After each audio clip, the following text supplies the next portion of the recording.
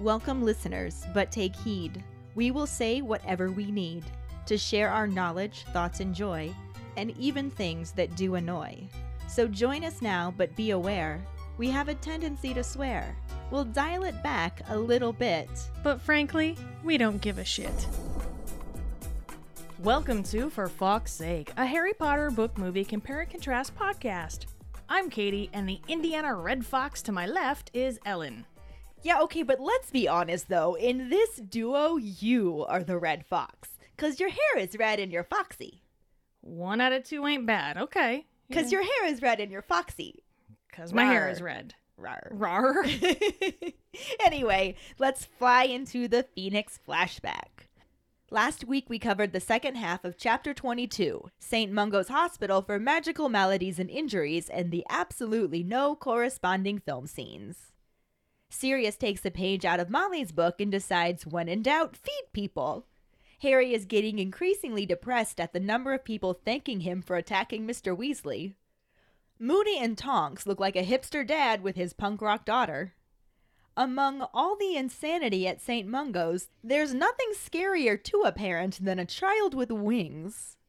As always, Molly and Arthur are couple goals forever. Fred and George seem to have made a business out of enabling Harry's meddling. And if you're looking for where to go in St. Mungo's, check the sign before bothering the front desk. During episode 157, Stop Thanking Me! Our Potter Pondering was, what do you think about the movie leaving out the visit with Arthur in St. Mungo's and the kids overhearing Harry might be being possessed by Voldemort? Hi, Ellen and Katie. This is Ashley with this week's Potter Pondering.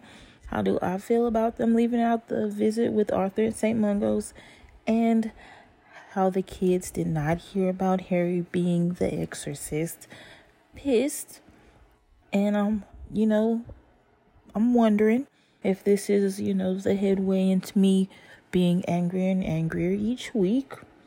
But for right now, I'm going to rein it in and just say, I'm pissed off, but it's cool. It's cool. Couldn't fit that much into the shortest movie. I get it, but I really wanted to see St. Mungo's. I want to see the inside of it. I want to see all the shit that happened inside of there. I'm a nurse, okay? I want to see. Never get to see. Never got to see the fucking kitchens. Bunch of other shit we ain't never get to see. This is up there with the fucking kitchens is I'm mad that I didn't get to see. Not even to mention the plot holes and the information that we're not getting from this, that we're not getting from omitting this entire scene. But just to be able to visualize that would have been real nice. But I guess it cost too much money. Story of my life. Hey guys, it's Jackson. Here's my Potter Pondering for this week. I really did not like that they left out the visit at St. Mungo's. I mean, I hate that they left out both St. Mungo's visits, but yeah, this one where they introduced the hospital. Why? Why leave this out? St. Mungo's is an important place in the Wizarding world, and it's actually pretty important for this book's plot. Why leave it out? I mean, I wanted to see all the people with the magical ailments and Witch at the desk being all bitchy and, I don't want to deal with this and, I wanted to see it all. Why? Fuck you, David. Hi, Ellen and Katie. It's Megan. Pardon my sick voice. I'm just calling in with my Potter Pondering. So, in short, that's not how it happened in the book. Yeah, I was really disappointed that they left this scene out. They left St. Mungo's out entirely from this movie because it was definitely a scene in the book that I really enjoyed reading about.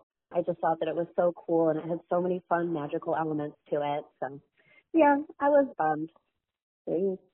Thank you so much for your responses. Our trivia question last week was, what message does Dumbledore send Phineas Nigellus Black to give Harry? Phineas Nigellus Black tells Harry to stay where you are. Congratulations goes to Megan Slater. Woohoo! She has hit a double-digit streak. Double digits, y'all. 10 weeks in a row. Mike is definitely getting nervous now. Mm-hmm. He was right on her tail with an answer that was correct in spirit, but not word for word. Nope. Not giving it to him. And it's only 2 more weeks to tie him. Oh, buddy. Will he get her this week and stop her before she catches him? We shall see. For now, let's just dive into the first half of Chapter 23, Christmas on the Closed Ward, and the corresponding film scenes that don't actually correspond. Chapter 23, Christmas on the Closed Ward, Part 1. Harry wonders if Dumbledore won't look at him because he's worried he would see Voldemort staring out of his eyes. He thinks about Voldemort's face on the back of Quirrell's head and runs his hand over the back of his own, wondering what that would feel like. On the whole, he feels dirty and contaminated because now he knows he actually had been the snake. He thinks about Sirius's word that he's after stuff he can only get by stealth, like a weapon, and figures that he is the weapon and that's why he has a guard. Not to protect him, but to protect everyone else from him. As he worries that Voldemort could be inside him and listening to his thoughts, Mrs. Weasley leans over and asks him if he's all right. He nods in response, but as they walk back up to Grimmauld Place, she asks again, telling him he looks really pale. She insists he go right upstairs to bed and get some sleep before dinner, and he agrees so he can use it as an excuse to avoid everyone. Instead of going straight to bed, he begins to pace back and forth past the beds and Phineas Nigellus's empty portrait, wondering how Voldemort got him to London and back, but figuring it was possible because he's so powerful. He panics when he realizes that if Voldemort is possessing him, he's giving him an inside view to the Order of the Phoenix, and decides he needs to leave Grimmauld Place right away. He considers going back to Hogwarts, but worries about the people still there that he could attack and decides he better go to Privet Drive. He packs up his trunk, trying not to think about how the Dursleys will react to his early arrival, and begins to drag it to the door, but is interrupted by Phineas Nigellus, who asks if he's running away. Harry shortly tells him he isn't running away, and Phineas Nigellus questions his bravery and says he thinks he'd have been better off in his own house, since Slytherins are brave, but if given the choice will always save their own necks. Harry tersely replies that he isn't saving his own neck, and Phineas realizes that he's being noble, but then tells him he has a message for him from Dumbledore. Harry turns and asks what it is, and the portrait tells him to stay where you are. Harry insists that he hasn't moved and asks for the message, and Phineas Nigellus explains that that was the message. Dumbledore said to stay where you are. Harry wants to know why and asks what else he said, and Phineas Nigellus simply tells him nothing whatsoever. This makes Harry angry, and he begins ranting about the grown-ups not telling him anything, prompting the former headmaster to speak over him and inform Harry that this was precisely why he loathed being a teacher, and then launching into his own rant about young people being convinced they're right about everything. Harry latches onto a comment about what the Dark Lord may be planning and tries to ask about it. Phineas Nigellus dodges the question and excuses himself from listening to adolescent agonizing before leaving. Harry yells at the empty frame to tell Dumbledore thanks for nothing before flopping face down on his bed.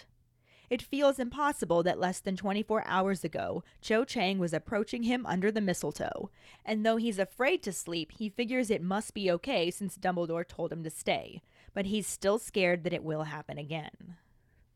Unable to fight it, Harry falls asleep and dreams of that deserted corridor with the plain black door, rough stone walls, torches, and other doors. He reaches the black door but cannot open it, though he is desperate to. Ron's voice calls his name and tells him that dinner is ready, but his mum said she will save him some if he wants to stay in bed. He opens his eyes, but Ron is already gone, and he worries that his best friend doesn't want to be in the same room with him after he heard what Moody said. He figures no one will and decides not to go down to dinner, and rolls over and falls back to sleep, waking up again in the middle of the night, aching with hunger and hearing Ron snore in the next bed. He can also see Phineas Nigellus standing in his portrait and figures Dumbledore sent him to watch over him in case he attacked someone again. The feeling of being unclean increases, and he half wishes he had not obeyed Dumbledore, thinking he might be better off at Privet Drive anyway, if this is what life at Grimmauld Place will be like. The following morning, everyone else spends time putting up Christmas decorations, and Harry can't remember Sirius ever being in such a good mood, actually singing Christmas carols. But Harry keeps to himself and ignores Mrs. Weasley when she calls up to him for lunch. Around 6 that evening, the doorbell rings and Mrs. Black starts yelling again. Harry just figures it's another Order member and settles more comfortably against the wall in Buckbeak's room, feeding him dead rats and trying not to think about his own hunger. He is shocked when someone starts hammering hard on the door and Hermione's voice calls out to him, telling him that she knows he's in here and asking him to come out. Harry opens the door, asking her what she's doing there since she was supposed to be skiing with her parents. She explains that skiing isn't really her thing, and so she's come for Christmas, having told her parents that she needs to be at Hogwarts to study for exams. She then tells him to go to his bedroom since Ron's mom lit a fire and sent up sandwiches. He follows her back to the second floor and is surprised to find Ron and Ginny there as well. Hermione tells him that she traveled by night bus and that Dumbledore told her what happened first thing that morning, but she had to wait for the term to officially end before setting off. She also tells them that Umbridge is livid that they disappeared right under her nose, even though Dumbledore told her Mr. Weasley was in the hospital and he gave his permission for them to go visit. She then sits down next to Ginny and asks how he is feeling. Harry says fine, but she impatiently tells him not to lie because Ron and Ginny already told her that he's been hiding from everyone since they got back from St. Mungo's. She also tells him that she knows what they overheard with the extendable ears, and Harry is pretty upset that they've been talking about him. Ginny cuts him off to tell him that they wanted to talk to him, but since he's been hiding, they couldn't.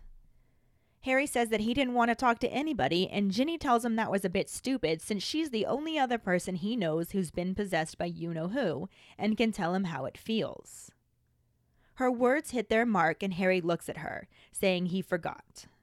She coolly tells him, "Lucky you," and Harry apologizes before asking her if she thinks he's being possessed. She wants to know if he can remember everything he's been doing or if there are big blank periods where he doesn't even know what he's been up to. Harry thinks about it and realizes that he remembers everything. Ginny tells him that he hasn't been possessed then, because when it happened to her, she lost hours at a time and would find herself places without knowing how she got there. Though this makes Harry feel better, he's still worried about the dream he had, and Hermione reminds him that he's had dreams like that before. Harry tries to insist that this one was different because it was like he was the snake, and he's worried that Voldemort somehow transported him to London. Frustrated, Hermione reminds him that no one can apparate or disapparate inside Hogwarts, even Voldemort, and Ron tells him that he never left his bed and was thrashing around for about a minute before he could even wake him up. Everything his friends are telling him makes a lot of sense and goes a long way to comfort him. He grabs a sandwich and crams it in his mouth, relieved that he isn't the weapon after all. Harry has no idea how he could have ever considered returning to Privet Drive for Christmas, especially since Sirius's delight is infectious. They all work so hard to decorate the house that by the time they go to bed on Christmas Eve, it's nearly unrecognizable. When they awake on Christmas morning, Harry finds a stack of presents at the foot of his bed, and Ron is already halfway through opening his own pile. He tells Harry that it's a good haul and thanks him for the broom compass, especially since it's much better than the homework planner Hermione got him. Harry sorts through his own presents to find the one from Hermione and sees that he got his own homework planner. Sirius and Lupin gave him a set of books called Practical Defensive Magic and its Uses Against the Dark Arts, which are going to be very useful for the DA meetings. Hagrid sent him a furry brown wallet with fangs. Tonks gave him a small working model of a firebolt, which makes Harry wish he still had his full-size one. Ron gave him an enormous box of every flavor beans. Mr. and Mrs. Weasley gave him the usual hand-knitted jumper and some mince pies. Lastly, Dobby made him a truly dreadful painting. As Harry is turning it upside down to see if it looks better that way, Fred and George apparate in with a crack and warn them not to go downstairs, since Percy returned his Christmas jumper and their mom is crying again. They tried to comfort her by calling Percy a humongous pile of rat droppings, but it didn't work, so Lupin took over, and they figure it's best to wait a while before going down for breakfast. Fred changes the subject to ask what Dobby's painting is supposed to be, saying it looks like a gibbon with two black eyes, and George sees on the back that it says it's Harry. Fred grins and calls it a good likeness, and Harry throws his homework planner at him. They then all get up and get dressed and head downstairs, hearing people in the house call Merry Christmas to one another and meeting Hermione on the stairs. She thanks Harry for the numerology book he got her and tells Ron that the perfume he picked out is really unusual. Ron responds with no problem and then points at the package she's carrying and asks who that is for. She tells him that it's for Kreacher, and Ron warns her that it better not be clothes. She says it isn't, that it's a patchwork quilt to brighten up his bedroom. Harry wonders what bedroom, and she explains that Sirius says it's more of a den, that he sleeps under the boiler in the cupboard off the kitchen. When they get to the kitchen, Mrs. Weasley wishes them a Merry Christmas, sounding like she has a bad head cold, and they all avert their eyes. Hermione thinks they should knock on the door to Kreacher's cupboard, and when Ron does, there isn't any answer.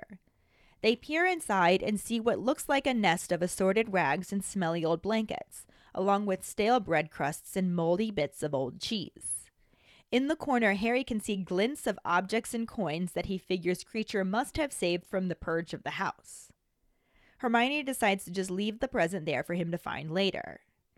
As they emerge from the cupboard, Sirius exits the pantry and wonders if any of them have actually seen Kreacher lately. Harry says he hasn't seen him since Sirius ordered him out of the kitchen the night they all came back, and Sirius figures that was the last time he saw him too, but decides he must be hiding upstairs somewhere. Harry worries that he might have left, and when Sirius says they can't leave unless they're given clothes, Harry points out that Dobby was able to leave the Malfoys to give him warnings a few years ago. Sirius looks concerned for a moment, then says he expects he'll find him crying over his mother's old bloomers or something, adding on that he might have crawled into the airing cupboard and died, but he mustn't get his hopes up. Fred, George, and Ron all laugh, though Hermione gives Sirius a reproachful look. The movie section starts out with an outdoor transition scene of some children playing in the snow in front of number 12 Grimmauld Place as a couple walks by. The camera then zooms in on the house before cutting to Ron, Ginny, Fred, George, and Hermione standing in the kitchen, watching as a miniature Santa flies by on a broom. Mrs. Weasley then announces the return of Mr. Weasley, who is wearing a purple paper crown decorated with gold stars. They both duck as the miniature Santa flies overhead, and everyone applauds for Mr. Weasley. Mrs. Weasley laughs happily, then tells everyone to sit down so they can get their presents. As they open them, Harry enters the kitchen, and Mrs. Weasley gives him a gift and a hug. Sirius stands in the doorway behind them and smiles at Harry as he opens his present. Mr. Weasley then raises his glass to make a toast to Harry Potter for saving his life, and everyone says his name and drinks to him. Harry looks extremely disconcerted by this toast and looks at his godfather, who winks at him. The scene then cuts to Ron, Hermione, and Harry walking down the stairs as Hermione tells Ron that she doesn't understand why he doesn't want to wear the vest his mother gave him for Christmas. As Ron says it's because he looks like a bloody idiot, Harry looks through an open doorway and makes his way into the room to look at it. The walls are covered with a large green tapestry depicting a family tree. He finds the old house elf Kreacher in the room, commenting on the nasty brats before addressing Harry by his full name, also calling him the boy who stopped the Dark Lord, friend of mudbloods and blood traitors alike. As the elf begins muttering about his poor mistress, Sirius appears on the stairway and yells at Kreacher to stop talking and orders him away. That's it. And that's it. So obviously, that's not the same thing. I mean, it is if you look at it through a piece of cardboard. If your eyes are closed. Yes, that too. If you just switch the words around a little bit. Never mind the fact that your section was like 7,000 words shorter than my section. There's that. But also, if you take the individual letters and move them into a different pattern, it's similar. Yeah, some of the same letters were definitely used. Sure, yeah. Characters. There were very similar characters in There this section. were. Yeah. There really were. And that's it. And that's it. We already talked last week about how they completely omitted St. Mungo's. Mm-hmm.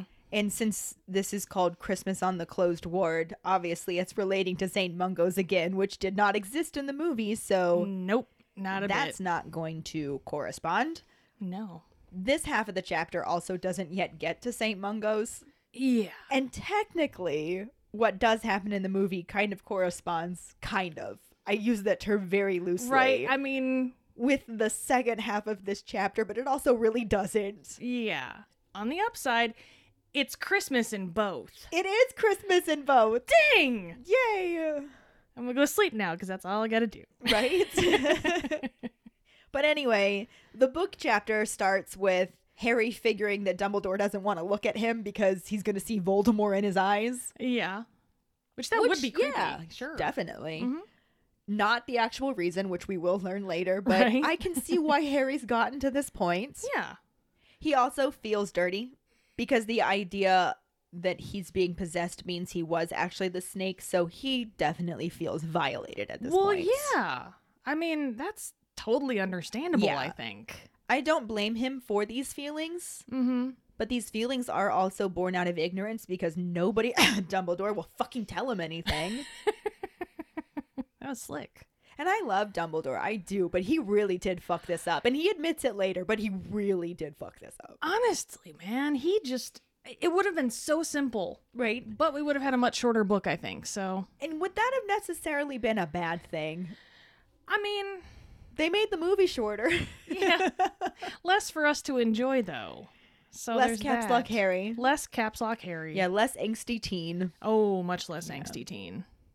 But then again, I'm sure he would have found a way to fuck things up somehow otherwise, but I'm sure he would have meddled in something he ought Yeah. not to meddle in. he just would have been more well informed while doing it. That's all. Right. Which honestly would probably have led to more meddling. Mm-hmm. Meddling does breed more meddling. Yes. He thinks about Sirius's word about Voldemort being after stuff he can only get by stealth, like a weapon. Mm-hmm. And now comes to the conclusion that he is the weapon, Yeah. which also makes him think that his guard is not to protect him, it's to protect others from him. Which I can't really blame that logic. Again, it is understandable logic, but it is based in ignorance. Yeah. I mean, it's perfectly understandable logic. It's just strictly because he doesn't have the whole picture. Yeah. Which is on Dumbledore, once again. Yup. Because Dumbledore is the one telling other people not to tell him what's going on. Dumbledore's also the person not telling him what's going on. All to avoid something that ends up happening anyways. Right? Probably worse than it would have happened.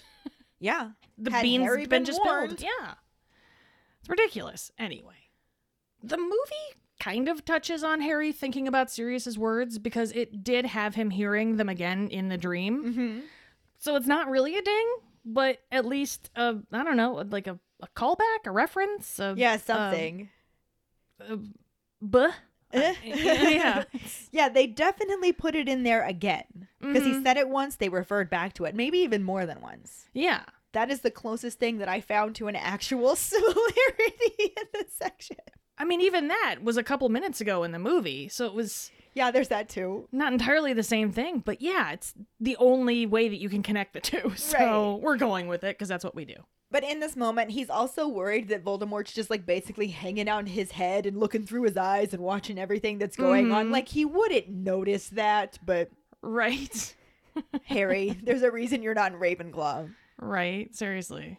But Mrs. Weasley leans over Ginny to ask him if he's all right, and he just nods because he What else is probably he gonna can't do? find words. It's not like he can be like, "No, I'm not all right. I'm being possessed by Voldemort." Right. How That- do you know that? That is a floodgate to not open right now. Oh, extendable ears survived, did they? Fred George! Like, Right. not a can of worms he wants to open. No. So he just nods, and they make it back to Grimmauld Place, but as they're walking in, she asks him again, like, "Are you sure you're all right? You look really pale." Mm-hmm. Sadly, she did not use the term peaky again, because that would have Unfortunately. Yeah. been fun. Peaky?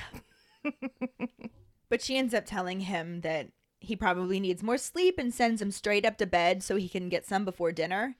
And he's like, "Yeah, okay, that's cool, because I was looking for an excuse to avoid everybody anyway, and here it is built right in. Yes, I'm going to go sleep." And of course, he doesn't go sleep. He goes up to his room and he paces back and forth and back and forth and back and forth, and comes to the conclusion that Voldemort is probably powerful enough to transport him out of Hogwarts into London and back in a short span of time, but he has no idea how he would have done it.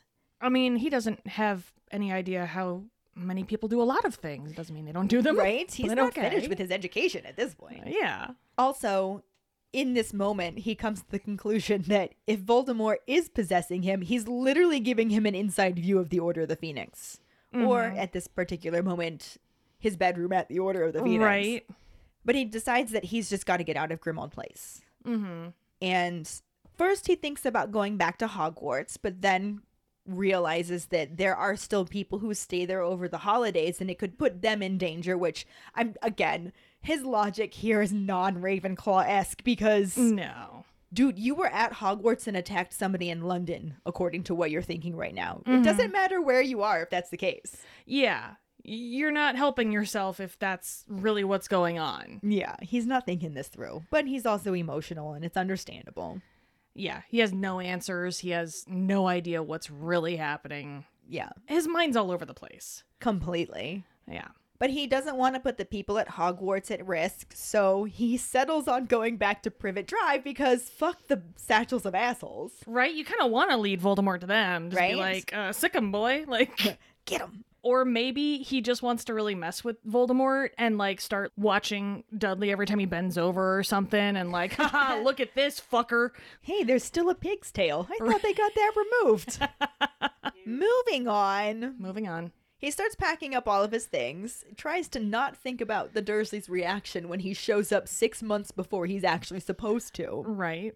and then starts dragging his trunk to the door, but he's interrupted by none other than Phineas Nigellus, who from his portrait goes, "You're running away." No, I'm just looking for a new home. What? Leave me alone.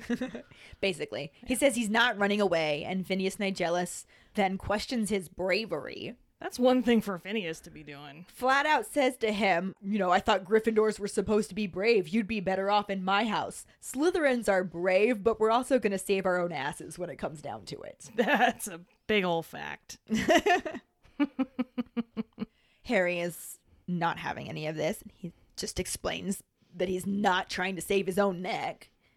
And this makes Phineas realize that, this is noble. You're trying to protect everybody else. Oh, this is for the greater good. I see. It's very Gryffindor. Stay the fuck away from my house. But he tells him that he has a message for him from Dumbledore. So Harry immediately turns around. He's like, what did Dumbledore say? Please tell me something, anything I need to know. Phineas says, stay where you are. Yeah, and? Yeah, Harry's just like, I haven't moved. What's the message? Yeah, tell me. And Phineas is like, I did tell you. That was the message. Dumbledore said, stay where you are. Which was our trivia question, but also an incredibly open-ended, shitty thing to say. Like, that's a stupid message to give. Accurate on both counts. Yeah. And? What else? That's... Exactly. Naturally, Harry wants to know why he's being told to stay where he is. Yeah. What else did he say? And Phineas is just like, nothing. That's it. That's the message. Oh, the man hasn't talked to you all year, and yet you think he's going to talk to you through me? Like, you think he's going to tell me shit to tell you? No, dude. He doesn't even give him that. Just says nothing whatsoever. Yeah. Like, he actually says the words nothing whatsoever. He doesn't say nothing whatsoever. He says nothing whatsoever. Oh, I got you. Yeah, That's... just trying to make sure that was clear because that was confusing in my own brain. Anyway, Harry understandably gets angry because Caps Lock Harry. Well, yeah. And he starts ranting about how that's the exact same thing that they said to him when he got attacked by Dementors. All of the grown-ups are like, just stay where you are. Don't do anything bad. Blah, blah, blah. And will anybody tell him anything? No, nobody will tell him fucking anything. He just wants to know what's going on.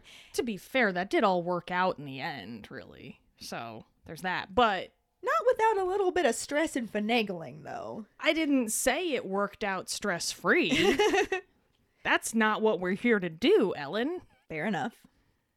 But Harry's rant sets off a rant of Phineas Nigellus, who, as a former educator, starts talking about how this is exactly why he loathed teaching, because young people always think that they're right and blah, blah, blah, blah, blah. And, I mean, I get it, man. He's not wrong. I get it. Like, especially at that teenager age, You they think they you know have the answers everything. to everything. And I'm like, oh, Sweet summer child. Right. Just because you know more bad words than me does not mean you know more than me. Also, you, You don't don't. know more bad words than me. Listen to my podcast and you'll see. Mhm. Or don't, because I don't want to get fired. Bad words. Right. He makes some comment about whatever the Dark Lord may or may not be planning, and Harry, being unable to not meddle, just immediately goes, "Oh, so he is planning something with me?" Mm-hmm. Which I don't blame him at all. Like, it No. makes perfect sense that he's trying to get any information that he can. Because Phineas Nigellus totally hears things in Dumbledore's office. He knows more than he's letting on. Oh, yeah. And I don't blame him for trying to get anything, even just a little nugget of something. Oh, yeah. Just like, oh, you don't say. Go on. Maybe I can Hagrid this out of him. Right, exactly. But naturally, the former headmaster just dodges the question and says, "I'm done listening to adolescent agonizing," and walks out the side of the portrait and disappears.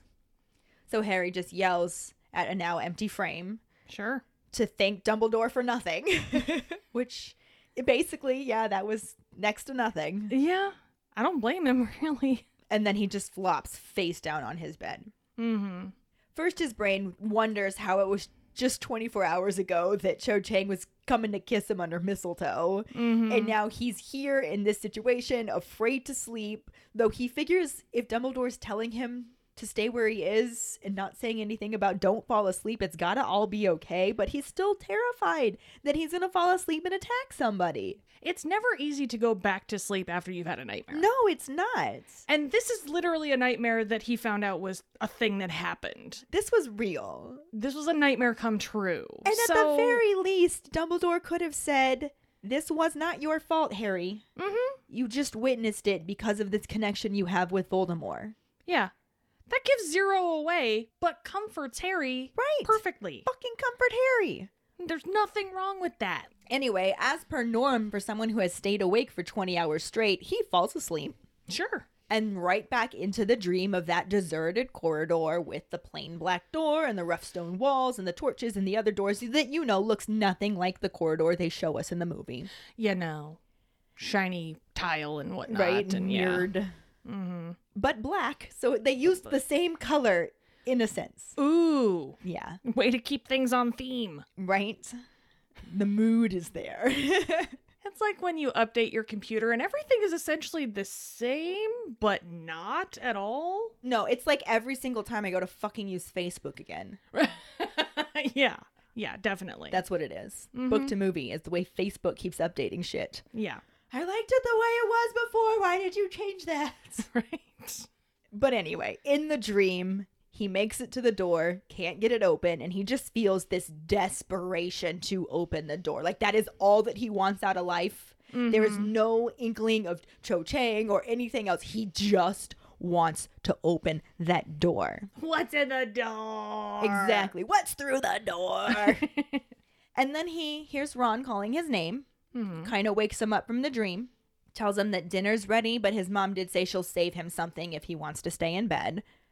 By the time Harry opens his eyes, Ron is gone, and Harry is now convinced that his best friend just wants nothing to do with him, is afraid to be in the same room with him, and he's just like, I'm not going to subject everybody else to my presence because I'm sure they're all feeling that way. And he just rolls over and goes back to bed. Oh my god, that's just how I feel normally. Aw. I like Respect, your Harry. presence. Oh, goodness. Thank you. Anyway. But he falls back asleep, and by the time he wakes up again, it is middle of the night, like wee early hours of the morning, and he's starving. Well, yeah, Because now he hasn't had anything since lunch. Mm-hmm. First he's overtired, now he's over hungry. Right. Pretty soon he's just going to be over everything. I think he is over Yeah, everything. never mind. at this Yeah, point. that's already- He's definitely over Dumbledore's shit. For sure. But he's starving, and he can hear Ron snore in the next bed, which really should tell him that if your best friend is not afraid to sleep in the same room as you, you're fine, Harry. You're Yeah. being stupid. Like, you're good. You're good, but whatever. He notices out of the corner of his eye, too, that Phineas Nigellus is standing in his portrait again, and just naturally assumes that Dumbledore sent him to watch him in case he attacks somebody again. When Or really- maybe he sent him to watch him to make sure he doesn't just have a bad dream again. Yeah. Or make sure he stays put like he Right. fucking told him to do. Harry, Harry, Harry, Harry, Harry. You are just overthinking this, my dude. Harry, Harry, Harry, Harry, Harry, Harry, Harry. Instead of Harry, it's just Harry, Harry. Yes. He kind of wishes he hadn't listened to Dumbledore's order and just left, Yeah. figuring that life would be better at Privet Drive if this is what it was going to be like at Grimmauld Place. Right. Harry, you're doing this to yourself right now. Mm-hmm. But whatever. Sir, get out of your head, man. He really needs to.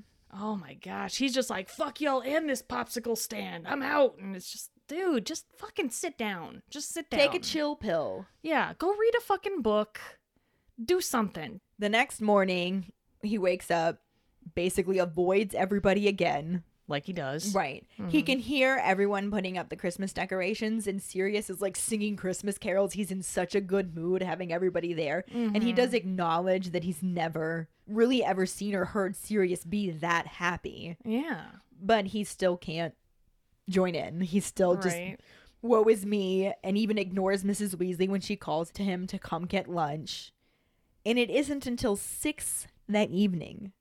So now we're looking at an entire day and a half Yeah. almost that he still has not eaten. Yeah. He's just hiding from everybody.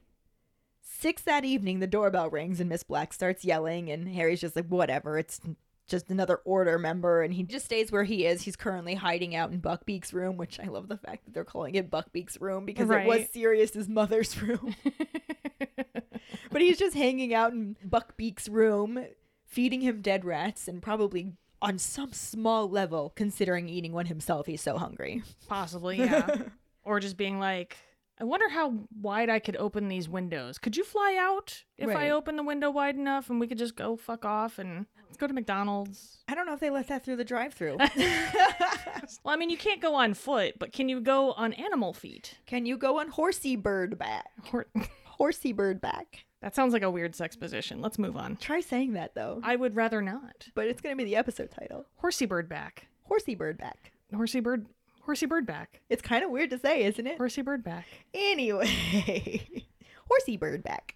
He's really surprised when somebody starts banging on the door to the bedroom. And then it's Hermione's voice that's just calling out, Harry, I know you're in there. Open up. I want to talk to you. And he's so surprised that Hermione's there, and the fact that he has to meddle, I'm sure, is the only thing that got him to open the door. Right. Because the first thing out of his mouth is, what are you doing here? You're supposed to be skiing with your parents. If there's one way to get Harry's attention, it's make something a mystery. Right? He's got to Honestly. solve it. Yep. But she explains that skiing isn't really her thing, so she's come for Christmas. You know, lying to her parents and telling them that she has to stay at Hogwarts because anybody serious about their exams is staying there to study. Which probably isn't super far from the truth. In another less insane year, Right. that would be Hermione. Probably, yes. You know? She also asks him not to tell Ron because he's been making fun of her from the moment he found out she was going to be going skiing and was trying to tell him that it's really good. I love skiing. It's great. And now that she's having to admit to Harry that it's not her thing, she's like, don't tell Ron. Yeah. I just had to justify this for like 3 weeks. Could you, Come like, on, just please don't mention it? Don't bring it up. Right? But she tells Harry to go back down to his bedroom, and he follows her down there and is surprised to find Ron and Ginny waiting for him in there, as well as a fire and sandwiches, but he's still not ready to eat. And I've been there, so I get it. But she tells him, icebreaker, I traveled here by night bus, and Dumbledore told me what happened first thing this morning, but I had to wait for the term to officially end before I could leave. She also lets them know that Pepto-Bismol is pissed that they got away without her even knowing about it, like right under her nose. They just, bye. They just fucked Where'd off. they go? They left before term ended. What's going on? Yeah. And you know that on some level, she knows that was under very suspicious circumstances. Oh, yeah. She knows damn well. And we know from this part that Dumbledore told her exactly what happened to Mr. Weasley and says that he gave them permission to leave. But we still don't know what McGonagall actually said to explain why they were out of bed at that point. Yeah. Because at that point, nobody knew about Arthur. It had just happened. Right. So no one had any idea what the hell was going on. He wasn't even at St. Mungo's yet. Why would they have gone before anyone even knew? So I'm sure that they had to say something about some reason they had to meet with Dumbledore, and maybe they were in the office when they got the news or something. I would love to know how they finagled that one. I'm very curious. Completely unimportant to the actual plot. I just want to know. Right? If I had this backstory, no questions would be answered for me, but I'd still be happier somehow. Right? Well, the more things you can tell me about Harry Potter, the happier I am going to be. Exactly. So. Very true. Yes. But anyway, Hermione sits down next to Ginny and directs the subject to the main one at hand and wants to know how Harry's feeling. Mm-hmm. He says he's fine. And she just flat out says, don't lie to me. Right. I know you're not fine. Ron and Ginny already told me that you've been hiding from everybody since you got back from St. Mungo's. And I know what y'all overheard with the extendable ears. You're not fine. Like, dude, do you understand? I read you like a book, and I read books well. Yeah. Yeah, you're not challenging to me. All Harry gets out of this is that they've been talking about him behind his back. Which, I mean, what do you expect him to do? And that's exactly what Ginny said. She says, well, we wanted to talk to you, but you wouldn't talk to us. And he's like, well, that's because you wouldn't look at me. And she's like, no, you wouldn't look at us. And Hermione says, maybe you guys have just been taking turns looking at each other and missing. Kind of laughs about it. Mm-hmm. But Harry ends up saying that he didn't want to talk to anybody. And Ginny just flat out tells him. I love this moment. In this fiery, redheaded, badass Ginny sense. Mm-hmm. Well, that was a bit stupid, considering that I'm the only other person you know that's been possessed by Voldemort. Like, oh, shit. She just threw down. Yeah. She straight up threw down. Literally talk to me because I can tell you what it feels like. Yeah. Dude, you're not special in this route. I hate to tell you. And this hits Harry like a bucket of ice water because he just goes, oh, I forgot. Mm-hmm. Which she says, yeah, lucky you. I love Ginny in this moment. I can remember very vividly reading this book for the first time and just going, yes, you fucking tell him. Like, and this was one of the moments where I felt like they really started to build up their relationship. Yeah. Because I always, from the beginning, with Ginny's crush on Harry, the fact that she's a redhead and Harry needed to be part of that family, I always figured this is where it was going to go. Yeah, you always saw it coming. But this was the moment in this book that you start to see Ginny has moved on from her childish crush so she can develop real feelings, and they start setting her up in a way as an equal to him. Yeah, because she's not just the starstruck little girl. Yeah, and now she's taken over as Seeker on the Quidditch team, and now she's reminding him that she's been fucking possessed by Voldemort. Yeah, she's coming into her own. Anybody in this world who understands Harry, it is her. Mm-hmm. She is the only other person who can say definitively, no, this is what it felt like, and you are not alone. I think it did a real disservice to their relationship to leave this out. It did a disservice to their relationship. It did a giant disservice to Ginny's character in general. Oh, God. Let's not even go there. Oh, this is why Ginny is my favorite book character. I officially want to do a Potterheads of History because it has been a while and talk about how the movies did her dirty. What? You want to do a Ginny-centric episode? Well, sign me the fuck up. Oh, I already did. Jesus. Yeah, you did that like 3 years ago. Speaking of which, it was our anniversary recently. Oh my gosh, it was. Mm-hmm. Aw. It's officially 3 years now, isn't it? Yeah, 3 years. Wow. We started this as bright-eyed, bushy-tailed 30 olds. Yep. And now we're wise old 30 olds. Anyway, back to the story at hand. Harry realizes that he's been an asshole in this situation. About time. Because he's not completely clueless, just a little clueless, depending on the topic. But he gives a very sincere apology. Mm-hmm. Oh, man. Like, oh, I fucked that up. Yeah. I'm so sorry. Do you think I am being possessed? Well, we're on the subject. Yeah. About that. So she wants to know if he can remember everything he's been doing or if there are any big blank periods. Mm-hmm. And there aren't. Harry has been fully conscious. He throughout remembers all this of stuff. it. He remembers everything. No big blank spots in his life. Mm-hmm. And tells her this. And Ginny is able to comfort him by letting him know that then he has not been possessed. Yeah. When it happened to her, she had hours that would just disappear, and she would wake up in places and have no idea how she got there. Mm-hmm. And she'll have, like, realized she did things and be like, what on I am earth? covered in paint and feathers. What the Yeah. hell's going on? Yeah. What the actual fuck just happened? Because I was fine 2 minutes ago, right? But somehow now it's dinner time, and what is going on? But Harry hasn't had that. No. He remembers everything he saw through the snake's eyes. He remembers all of that. Honestly, it's more like he's, I don't want to say possessing Voldemort. Mm-hmm. He's just like doing a ride along. Yeah.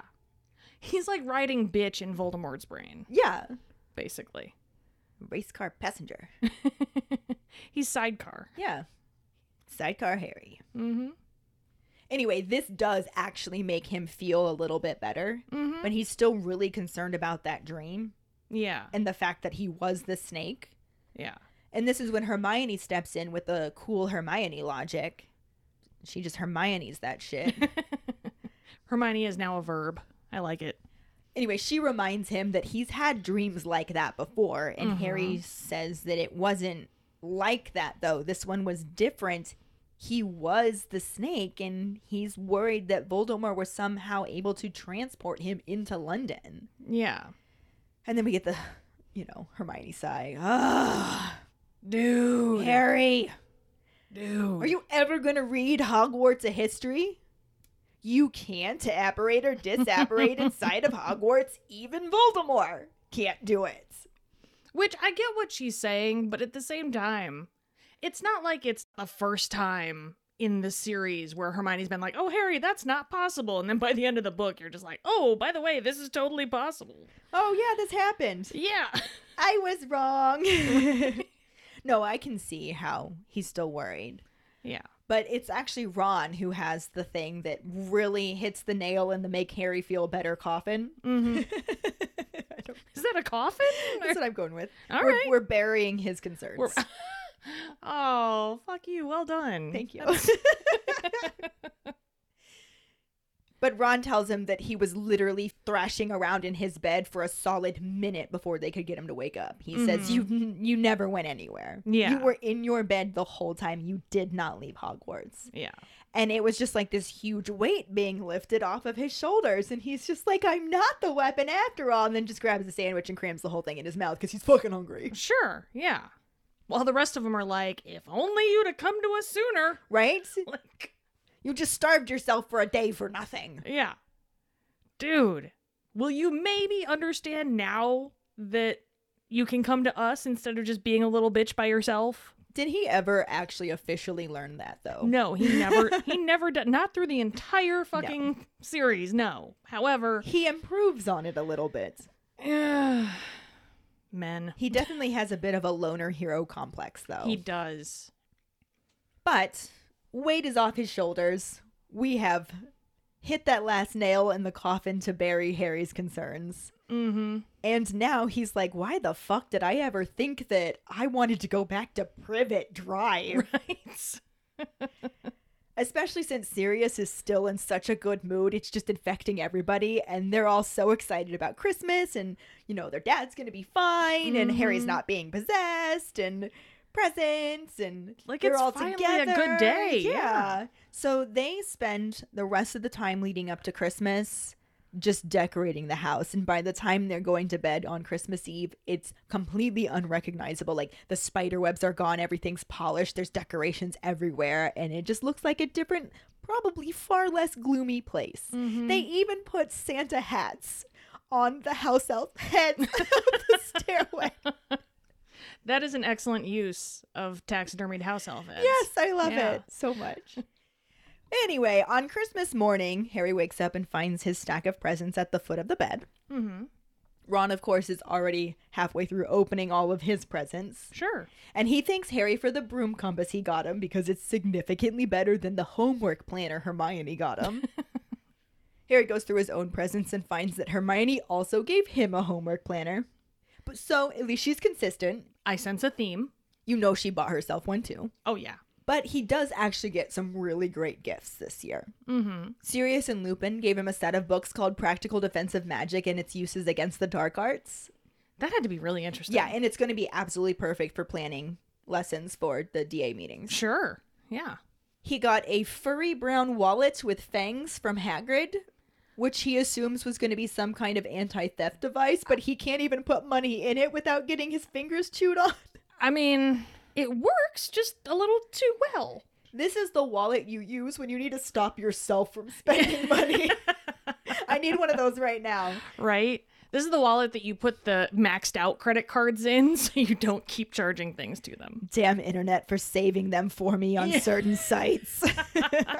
That's literally Amazon. why I choose not to save card numbers, just because I'm like, It's so convenient. I know, but I need to have that moment of like, do I really need this? Tonks gave him a small model of a firebolt that actually works, so he just watches it fly around his room That's fun. and just kind of misses his own broom. Right? He's probably like, can I like Engorgio this and make Right? it bigger and just use it myself? Or awkward. Phrasing. Moving on. Please move on. Can we move on? I'd like to move on. He got an enormous box of Bertie Bott's Every Flavor beans from Ron, Nice. who loves to get Harry candy. Mm-hmm. Yeah, Ron doesn't buy Harry presents. He buys him and Harry presents. Exactly. Mr. and Mrs. Weasley, and by Mr. and Mrs. Weasley, I'm pretty sure it's really just Mrs. Weasley, gave him his usual hand-knitted jumper and some mince pies. You know she made all of that and just puts Mr. Weasley's name on it. Well, yeah. I mean, that's a mom thing. Yeah. That's just... Hell, that's just a wife thing. Right? I've been doing that for Steve since ever. And then the last present that he got, which isn't really as good as the other ones, Hermione's homework planner might be better than it.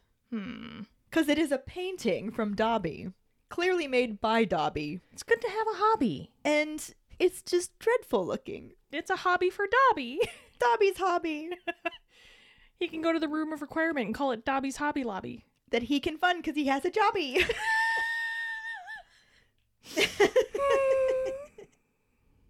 I'm sorry. I would take Dobby's painting over Hermione's homework planner. Well, he's turning it upside down to see if maybe it looks better that way. And at this point, Fred and George apparate in. Mm-hmm. And first, they just warn him not to go downstairs yet because Percy sent back his Christmas jumper without a note or anything. So Mrs. Weasley's just bawling. Oh, yeah. Dude. Yeah. Dude. Yeah. And that hits harder with something handmade, too. Yeah. Fuck right off, Percy. Yeah. Honestly. Like, you didn't have to send it back. Fine, don't wear it, but don't fucking Yeah. send it back. Don't wear it. Throw it away for all we fucking care. Set it like, on fire. Yeah. Don't fucking send it back. That's shitty. dude. The twins tried to comfort their mom by calling Percy a humongous pile of rat droppings. That's nicer than I had in mind, so there's I that. think she just cried harder, though. Yeah. Because they said it didn't work. Yeah. And that Lupin has taken over trying to comfort her, so they just kind of hightailed it out of there and figure it's best to wait. That would be the right call, I believe, in this case. Sure. Fred then changes the subject to ask what Dobby's painting's supposed to be, saying that it looks like a gibbon with two black eyes. And at this point, George sees what's written on the back. It's a portrait of Harry. It's like a Picasso. There we go. Yeah. Maybe Dobby is the next Picasso. Maybe. It's abstract. Damn it. Fred grins, says it's a good likeness. So Harry throws his homework planner at him. And what I do love about this homework planner is that when it hits the wall and falls open, it actually like talks. Oh, God. Don't save it for later, you big second raider. God. If my planner talked to me like that, I'd probably throw it across a room too. Yeah. But If- it's funny. If the thing that's across the room is the garbage can, yeah. Eventually, they all get up and get dressed and head downstairs, hoping that the coast is now clear. And they can hear like other people in the house yelling Merry Christmas to one another, and they meet up with Hermione on the stairs. And she thanks Harry for the numerology book that he got for her, which I would love to know how he knew what book to get her, because she says that she's been wanting that one for a while. Do you think she drops hints? I mean, obviously, she sent him a link to her Amazon wish list. Accurate, yes. Right? Nice callback. You're welcome. And Harry is clearly the better gift giver because she then tells Ron that the perfume he got her is really unusual. That's a very nice way to say unusable. Accurate. Yeah. And then Ron, of course, is completely clueless as to what unusual means and just says, no problem. Like, that wasn't a thank you, Ronald. Oh, Ron, honey, baby, sweetie. But he notices that Hermione is carrying another wrapped package and wants to know who that's for. And she explains that it's for Creature, and Ron says, it better not be clothes. You know what Sirius said. And she says, I know it's not clothes. It's a patchwork quilt. I thought it might brighten up his bedroom. Harry wonders what bedroom, Right? because I'm sure they've explored all of the rooms cleaning in there. Yeah. And she explains that Sirius called it more of a den, that he sleeps under the boiler in the cupboard that's right off the kitchen. So it's like the one door they've never opened. That's a closet. Which gives him and Harry something in common. I was gonna say. They have something they can bond over now. Yep. Like, you lived in a closet, I live in a closet. Small world. But when they make it down to the kitchen, Mrs. Weasley's the only one they see in there, and she wishes them a Merry Christmas, but sounds like she has a bad head cold, so they're all just like, yeah, Merry Christmas. I'm not gonna look at you right now. I don't want you to start crying again. Right? And Hermione thinks they should knock on Creature's cupboard door. So Ron does, and there's no answer, and they just decide to open it up and check. Mm-hmm. And inside, there's a whole bunch of rags and blankets and, like, food crusts, and it kind of smells, and there's little glints of metallic objects, and Harry figures it's all of the stuff that he's Squirreling away. Yeah. everything that he's tried to save from the purge. Mm-hmm. And Hermione ultimately just thinks, I'm just gonna leave this here. Yeah. He can find it later. That'll be all right. Yeah. And when they come out of the cupboard, Sirius is coming out of the pantry, so I don't know if he was just there the whole time or what was going on. But he sees where they're coming from and wants to know if any of them have actually seen Creature lately, because at this point they're all starting to realize that the last time they saw him was when Sirius ordered him out Yeah. of the kitchen. Because he wasn't there for that breakfast. Yep. Sirius kept calling him and being like, come make us some food, fucker. And he So didn't he's show been up. gone Yeah. for over a day now. Mm-hmm. And it's starting to get a little sus. It's going on to 2 days almost at this point. Yeah. Sirius is a little bit concerned, but figures he's just hiding somewhere upstairs and says he'll look for him later. And Harry actually worries that he left. Mm-hmm. Sirius replies that he can't leave unless he's been given clothes. And Harry points out that that's not actually the case because Dobby was able to leave. Yeah. Like, he can't leave for good, but he can can take day leave, trips. yeah. Yeah. And this just makes Sirius a little bit more concerned for a moment. Mm-hmm. And then he's just like, nah, I'll find him later. It'll be whatever. He might be just crying over my mother's old bloomers or something. Or, you know, maybe he crawled into an airing cupboard and died, but I mustn't get my hopes up.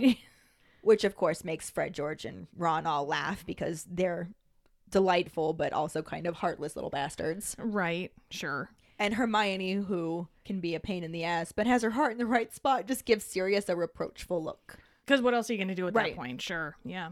And absolutely none of that happened in the movie, by the way. Yeah, not a lick of it. Nothing. The one thing we mentioned was that reference to the weapon that Voldemort may have been after, and that even wasn't in this section. Even that, yeah, that was... Nope.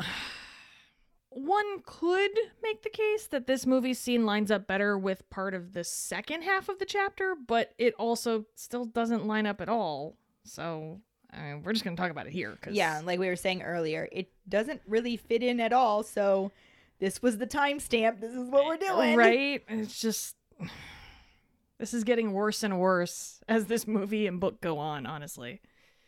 But in the movie, it's beginning to look a lot like Christmas, because it is! Christmas! Yay! It's Christmas at Grimmauld Place, so ding! Ish. Ish. It's a ding-adjacent type sound, yes. It's like somebody took the ringer out of the bell and they're shaking it. But we see some kids playing in the snow outside, and an old couple walking in the snow, and it all looks cozy and jolly. And then we go inside Grimmauld Place, and most of the Weasley children, plus Hermione, of course, are watching this creepy little Santa fly around on a broom? Yeah. Does Santa fly on a broom in the Wizarding World?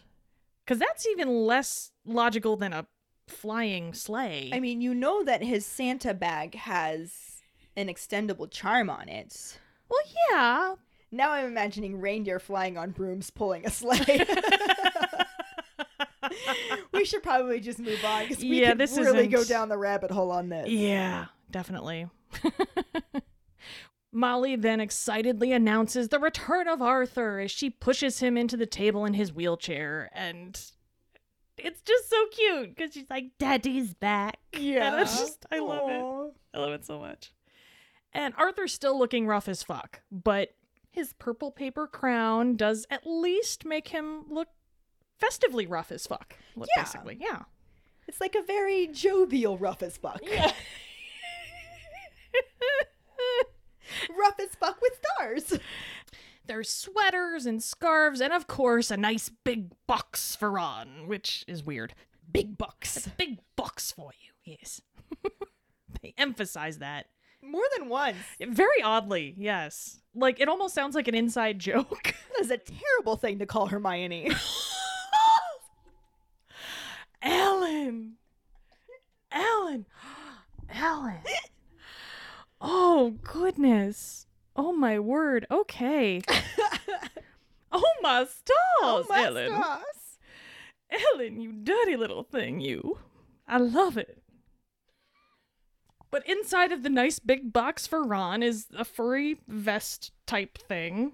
Which is so weird because in the books, she has only ever made them sweaters. They get new sweaters every year. What is this furry vest? What are these scarves and hats and gloves? The scarves and hats and gloves I can understand. Give me a Weasley sweater, damn it. The furry vest has me thrown. Was it the furry vest or was it the big box? I mean, it was the furry vest in the big box.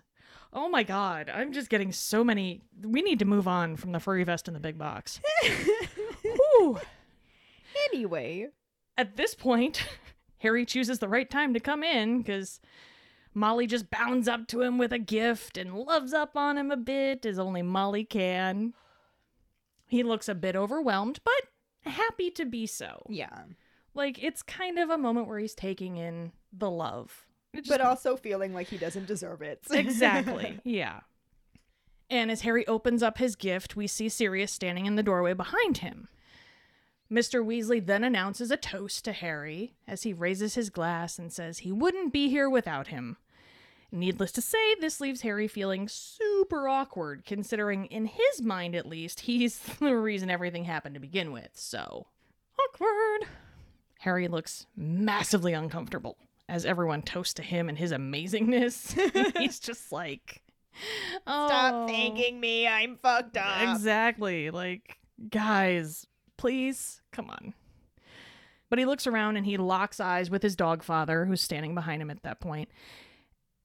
And Sirius winks at him like only Sirius can. I mean, I'm not complaining about getting a wink I from am not. Sirius, as No. played by crazy Gary Oldman. Right?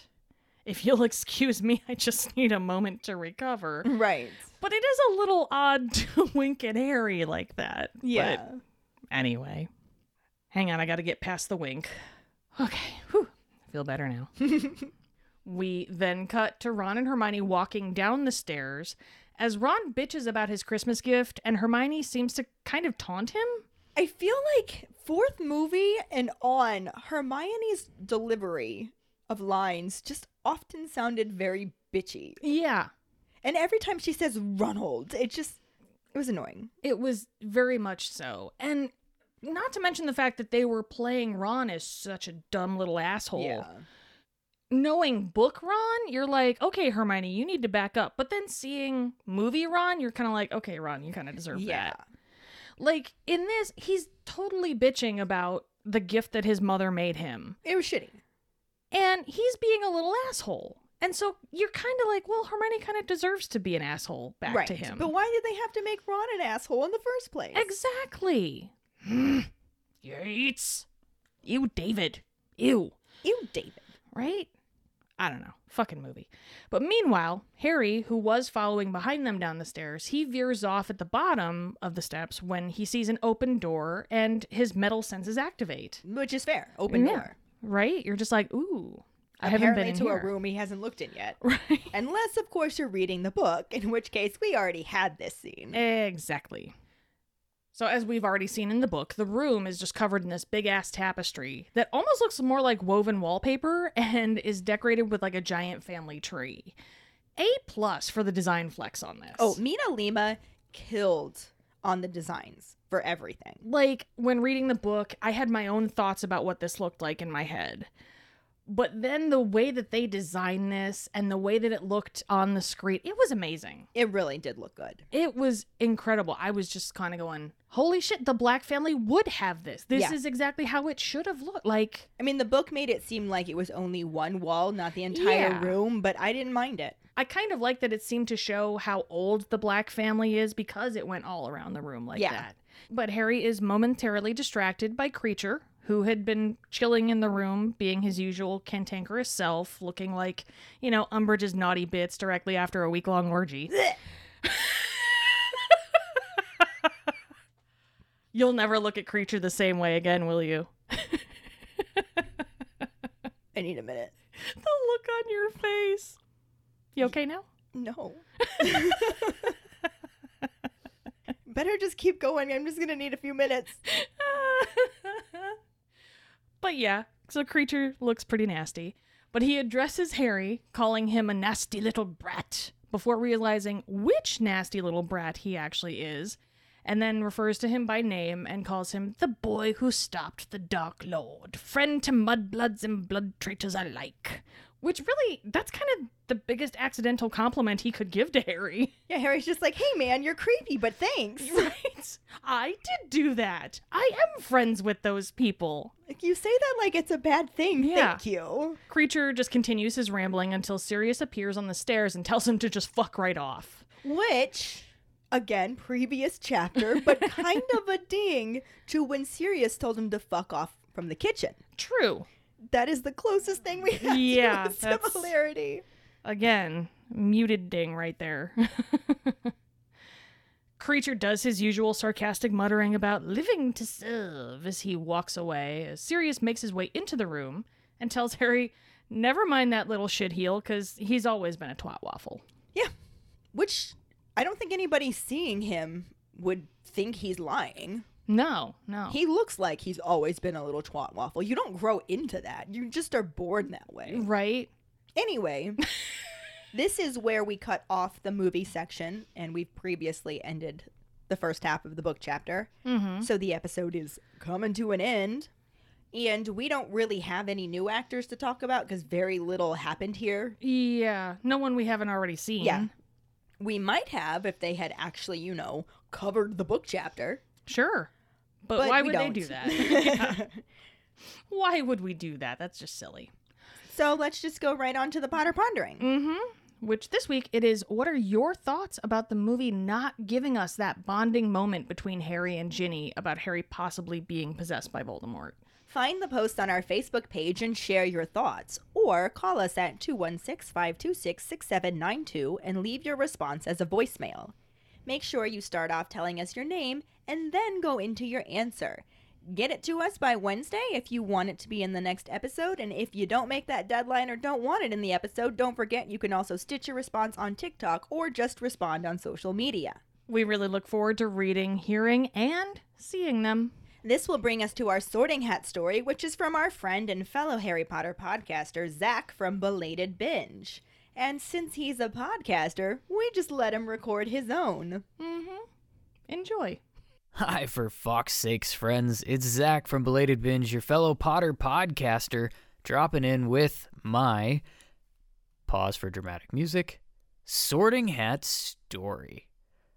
So it all began many years ago when a man and woman fell in love. Not my parents.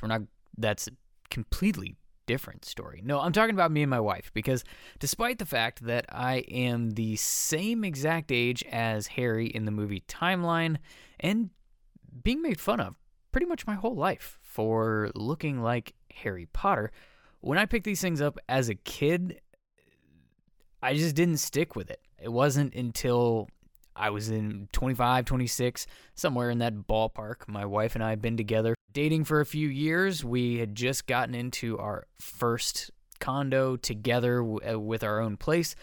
And when I would come home from work at night, instead of turning on sports like I would do all the time, I was trying to find something that the two of us might be able to watch together, or at least have up as background noise, because my wife does not care about sports.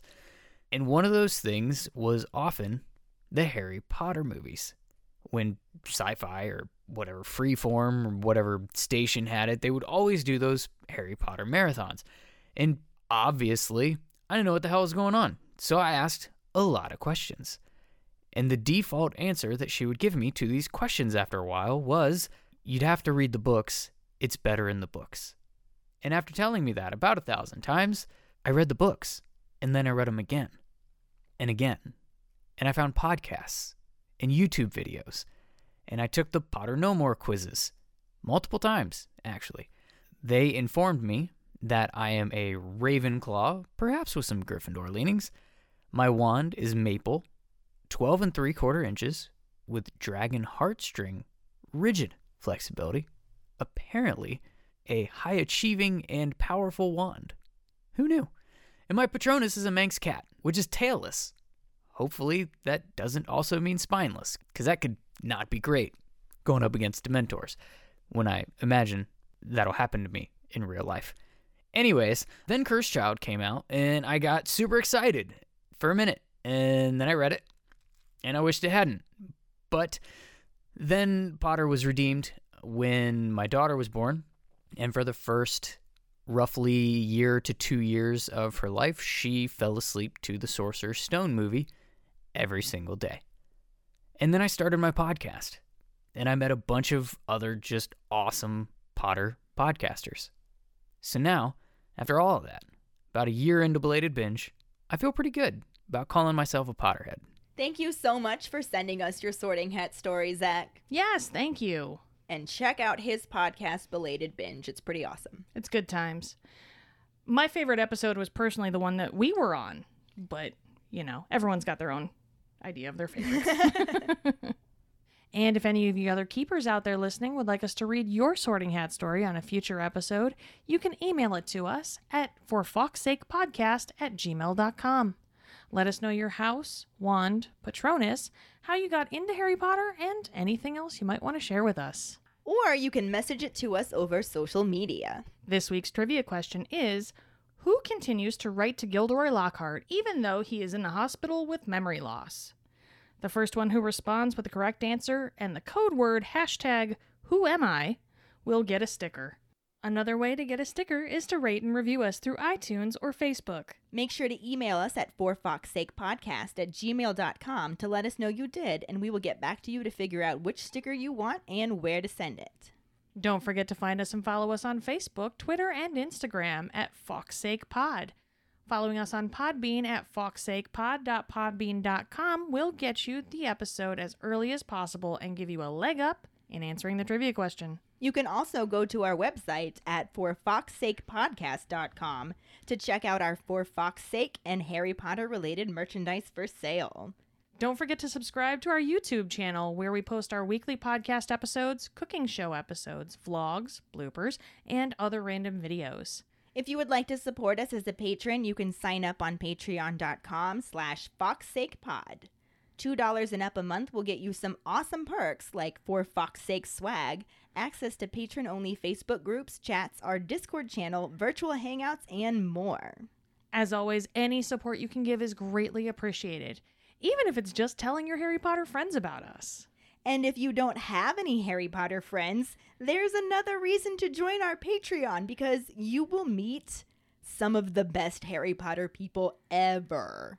I mean, just the best people ever, really. There's that too. Period. End of sentence. And join us next week when we talk about the second half of Chapter 23, Christmas on the Closed Ward, and the film scenes that sort of correspond with a much earlier section.